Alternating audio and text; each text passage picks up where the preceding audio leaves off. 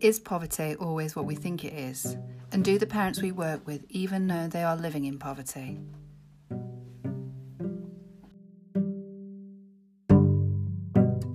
Welcome to St Michael's first ever podcast, Working with Parents. My name is Sarah, and through this series I want to look more deeply into the lives of the parents we help.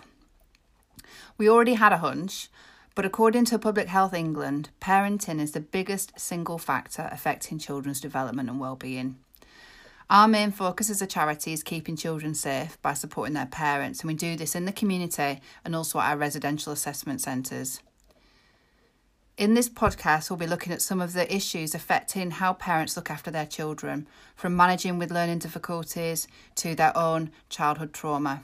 We will also be talking to some other local organisations that help us support parents. This week's first podcast coincides with the Challenge London Poverty Week, organised by the 4 in 10 network. Over 700,000 children in London are living in poverty, and the numbers are rising. First, I spoke to Sheila, one of our young parent practitioners who supports young mums and dads in Lambeth. I asked her how the parents she's supporting are experiencing increased poverty. When people speak of poverty, I always start with my thoughts of what does poverty mean? And I would say, when you think about poverty on a whole, it's about people not being able to meet a certain standard of living or, meeting their basic needs. And I think that's going to be, meeting the standard of living will be according to one's perspective. Yeah. And it's going to vary. It's going to vary according to your life experience. And so when I think of poverty, it doesn't automatically go to finances. And I believe that for a lot of people, it always goes there. And so I think of poverty and how does it affect my young people? I think about the relationships that they have. Are they able to, are they poor in positive relationships? Do they have and I suppose this day and age, we think of, equipment, data, connecting. And so do they have the means to connect with others? And right now with COVID, do they have the means to connect with others virtually? I know I've had a lot of the parents contacting me asking when a group's back on. So I know for sure that they are absolutely missing coming together and connecting with each other in, physically, person to person, eye to eye, skin to skin. And I know that we at St Michael's provided that space for them. And it wasn't just a space for them where we could talk at them. They used to come together and they would eat together. They would socialise, but it also allowed their children to socialise in a space that they felt safe. And within that space, they were able to form new relationships. But also, it was an opportunity for us to, we could see what was happening with them. And so we could, as professionals, connect with them. And it could be like having the off chance intervention that was brought about within unstructured conversations. And so we would see that they may need something. And for some, it could just be a hug. Yeah. And we were able to see it and then do something about it. And if we couldn't do it, we could direct them to somewhere. And I really feel that they're missing out on that person-to-person interaction. So I know when we've talked before as well, you've said that sometimes the parents that you work with don't really recognise that they're living in poverty. Mm-hmm. And so I wonder how you address that with them. Do you know, when I think, again, it's this word poverty, and yes, they don't recognise it. And I can only go back to that when I think about my own experience. And as a child growing up, looking back, we're living in poverty. But when I was growing up, for me, having hot water on my cornflakes was the absolute norm. And I suppose, we'd have hot water and sometimes we'd have milk. And I never saw it as a treat. I just saw it as an alternative. And it was only being exposed to other things and other experiences and through seeing other people that made me see that actually what we had was not the norm. It was the norm within our house, but not the norm according to society and the culture, the society that I was living in at the time. And so the young people that I meet, when I can see and I may feel that what they're, that they are poor or living in poverty. I may feel that, but I have to have conversations with them to find out, to think about, for them to think about what it is that what they have, how much of their treasure do they see it as the norm? Is it their norm? Is it something that they would like to change? And so I suppose we have conversations about, I can say to them, in your perfect world, what would your situation look like? And then within that conversation, we can, I can try and weave in ideas of alternatives. Or, what if you tried this? Do you think that you'd be able to achieve your goal? If you feel that your life is, if you feel that what's happening for you is absolutely fine and right, but I may see or feel something different, I can show it to them and say, do you think that would suit you? Would you like to achieve that? Whatever it is. So Jolie's one of the young mums Sheila helps. She went into the care system when she was a teenager and she's been fighting for the right to remain in the UK for the last few years. Being unable to work, she's constantly relying on support. She's currently in temporary accommodation. I asked her how that felt. Feels pretty annoying because it feels like my life is in other people's hands. Not necessarily my life, but where you live is a big part of your life. So it makes me feel a bit out of control.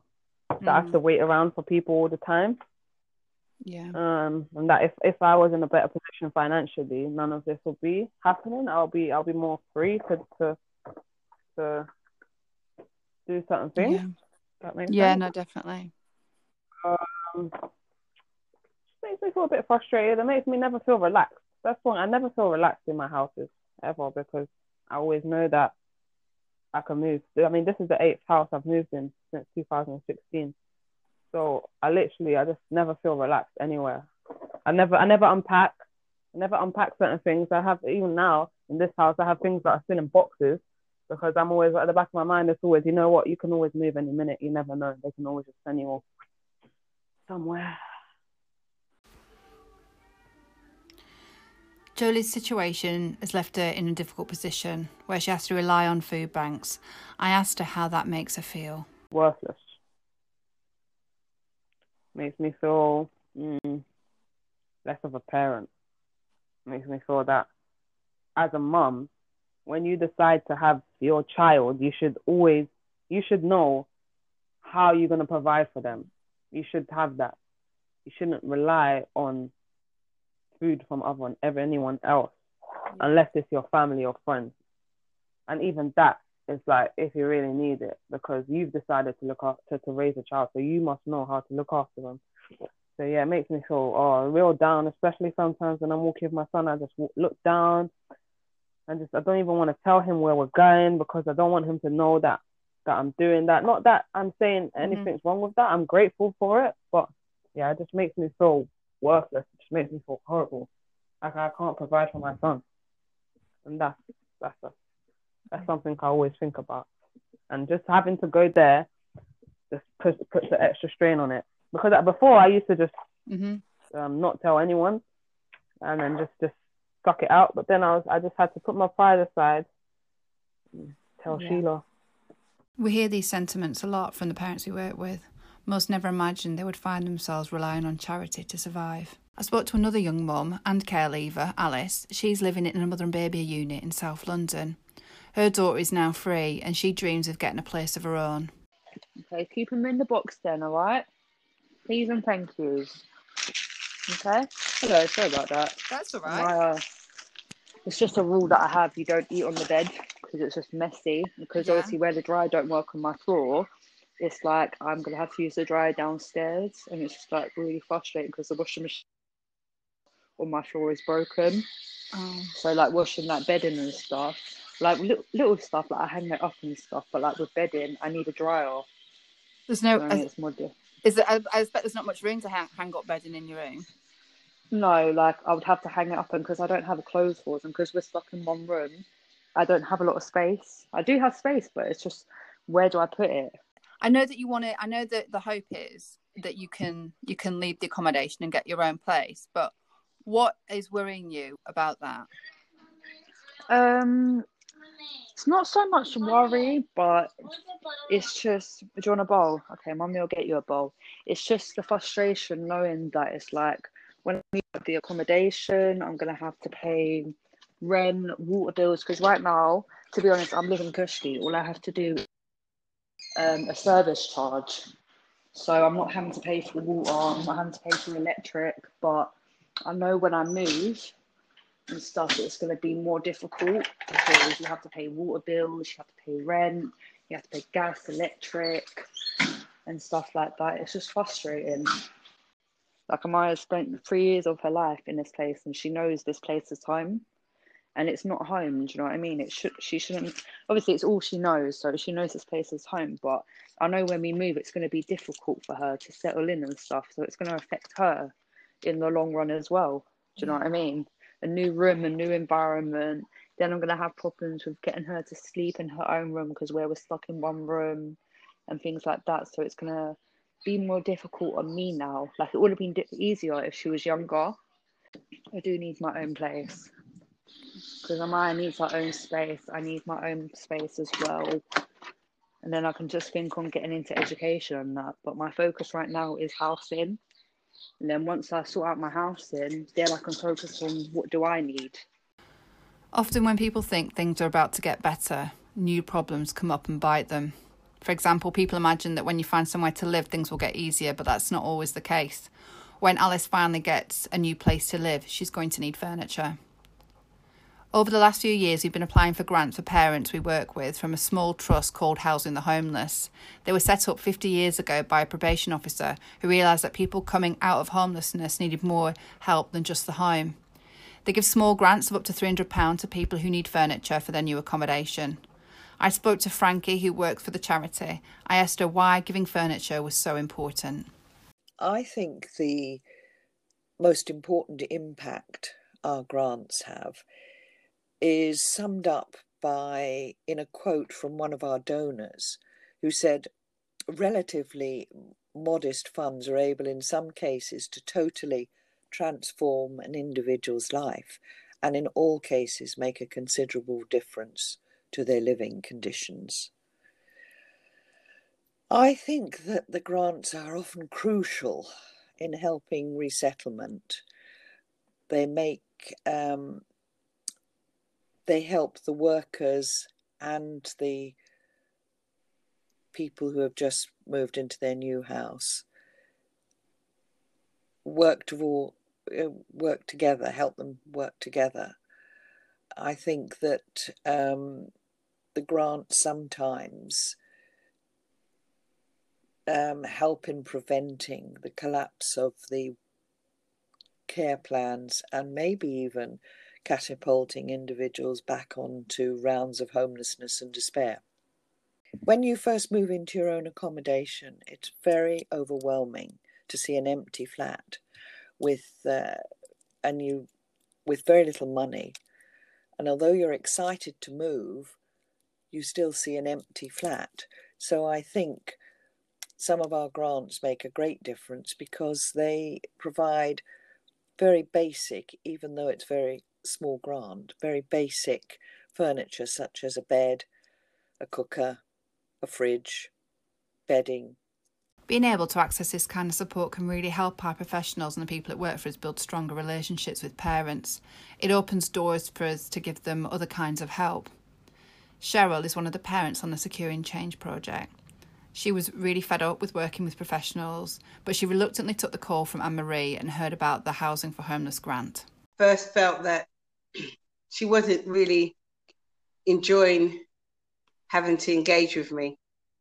But over time, as I built a relationship with her, I noticed that she has this outstanding quality and determination when she sets her mind to the goals that she wants to achieve.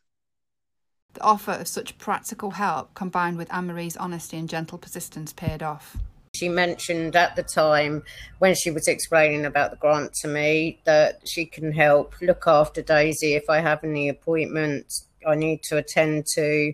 Then a few weeks later, I suddenly thought, you know what, I need someone to watch Daisy really while I go to the dentist. So that's when I emailed her and said, oh, you mentioned about watching Daisy if I had any appointments. Would you mind watching her for this, for a dentist appointment, because I want to get my teeth sorted out and get dentures.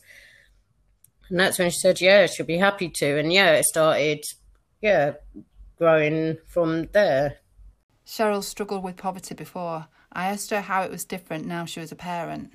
You know, just safety things, like with safety gates, things that you actually need, that you have to basically go without food for like a week. You know, you can have beans on toast or something because you're saving the pen, you know, for them to like go inside, so they can move around like a safety play pen. Yeah. So if I go toilet, then I know that she's in the playpen, or I can shut the gate, so I know that she can't get out. That's the point. I haven't shut the gate. That's why she's calling that way. Food wise as well, because I buy her organic, but I was making it myself. But that's expensive as well, getting all the proper ingredients, like fish, white boneless fish I'd get from Sainsbury's. That's like £4 for 2, but I could get a good 4 meals out of that. Chicken, to make two different chicken dishes and stuff. But so that's quite an expense. So I have to go without something, or, you know, instead of buying a nice Tiger bread loaf for £1, I have to get stale, you know, sort of bread for 40p. The grants also make a difference because they free up money for other necessities. I have meetings with social services on Zoom and things, and the health visitors and stuff like that. So it's a necessary for me. I had to buy a laptop as well, because I couldn't do all the meetings on my mobile phone, because it's a very old mobile phone that I have, and so I had to get a laptop so they could see Daisy properly and stuff, which I sort of saved my money with as well through getting the grant. So it was spent on something that I needed, basically. Cheryl is really determined to change her life, but Anne-Marie worries about other parents she works with, especially with the current situation caused by COVID. You know, these vulnerable people are, you know, left in a flat, struggling financially. They never have any money. I have no idea where the money goes, but they never have any money. So yeah, I think it's been hard, especially for people that have learning needs. Yeah. Because a lot of things they would be able to go and have access to, they aren't able to have access to those things. And then they're stuck in a flat with their partners or on their own. And there's this couple, they don't even have their children. They've not had any contact with their children. And this has all been since lockdown. So yeah, it's quite difficult for people, especially people with learning difficulties or mental health, to be isolated from the outside world and not have anyone to talk to. And then they're, you know, entertaining themselves by maybe buying things that they can't afford online, or you know, just as her partner's doing, gambling online.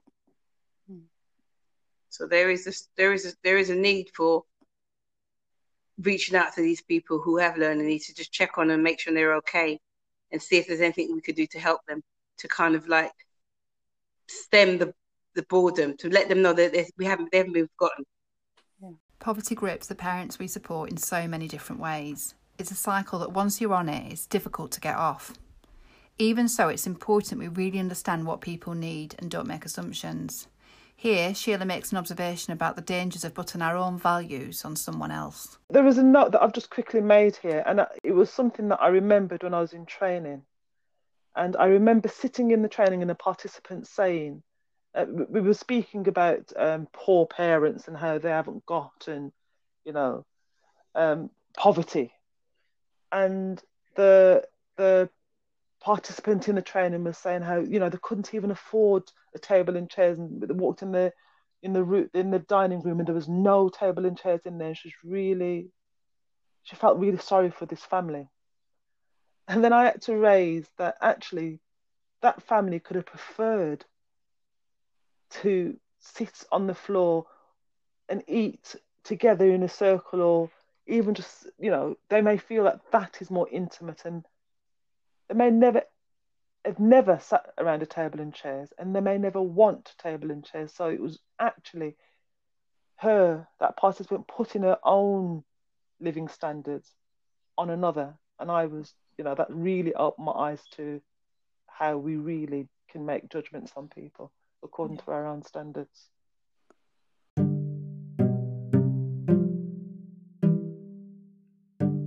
I'd like to thank everybody who helped us make this podcast happen. If you like what you heard, please subscribe to our Working with Parents podcast and share it with others. And get in touch if you have any comments or questions about our work at St. Michael's or any of the things you heard today. Thanks for listening. Bye till next time.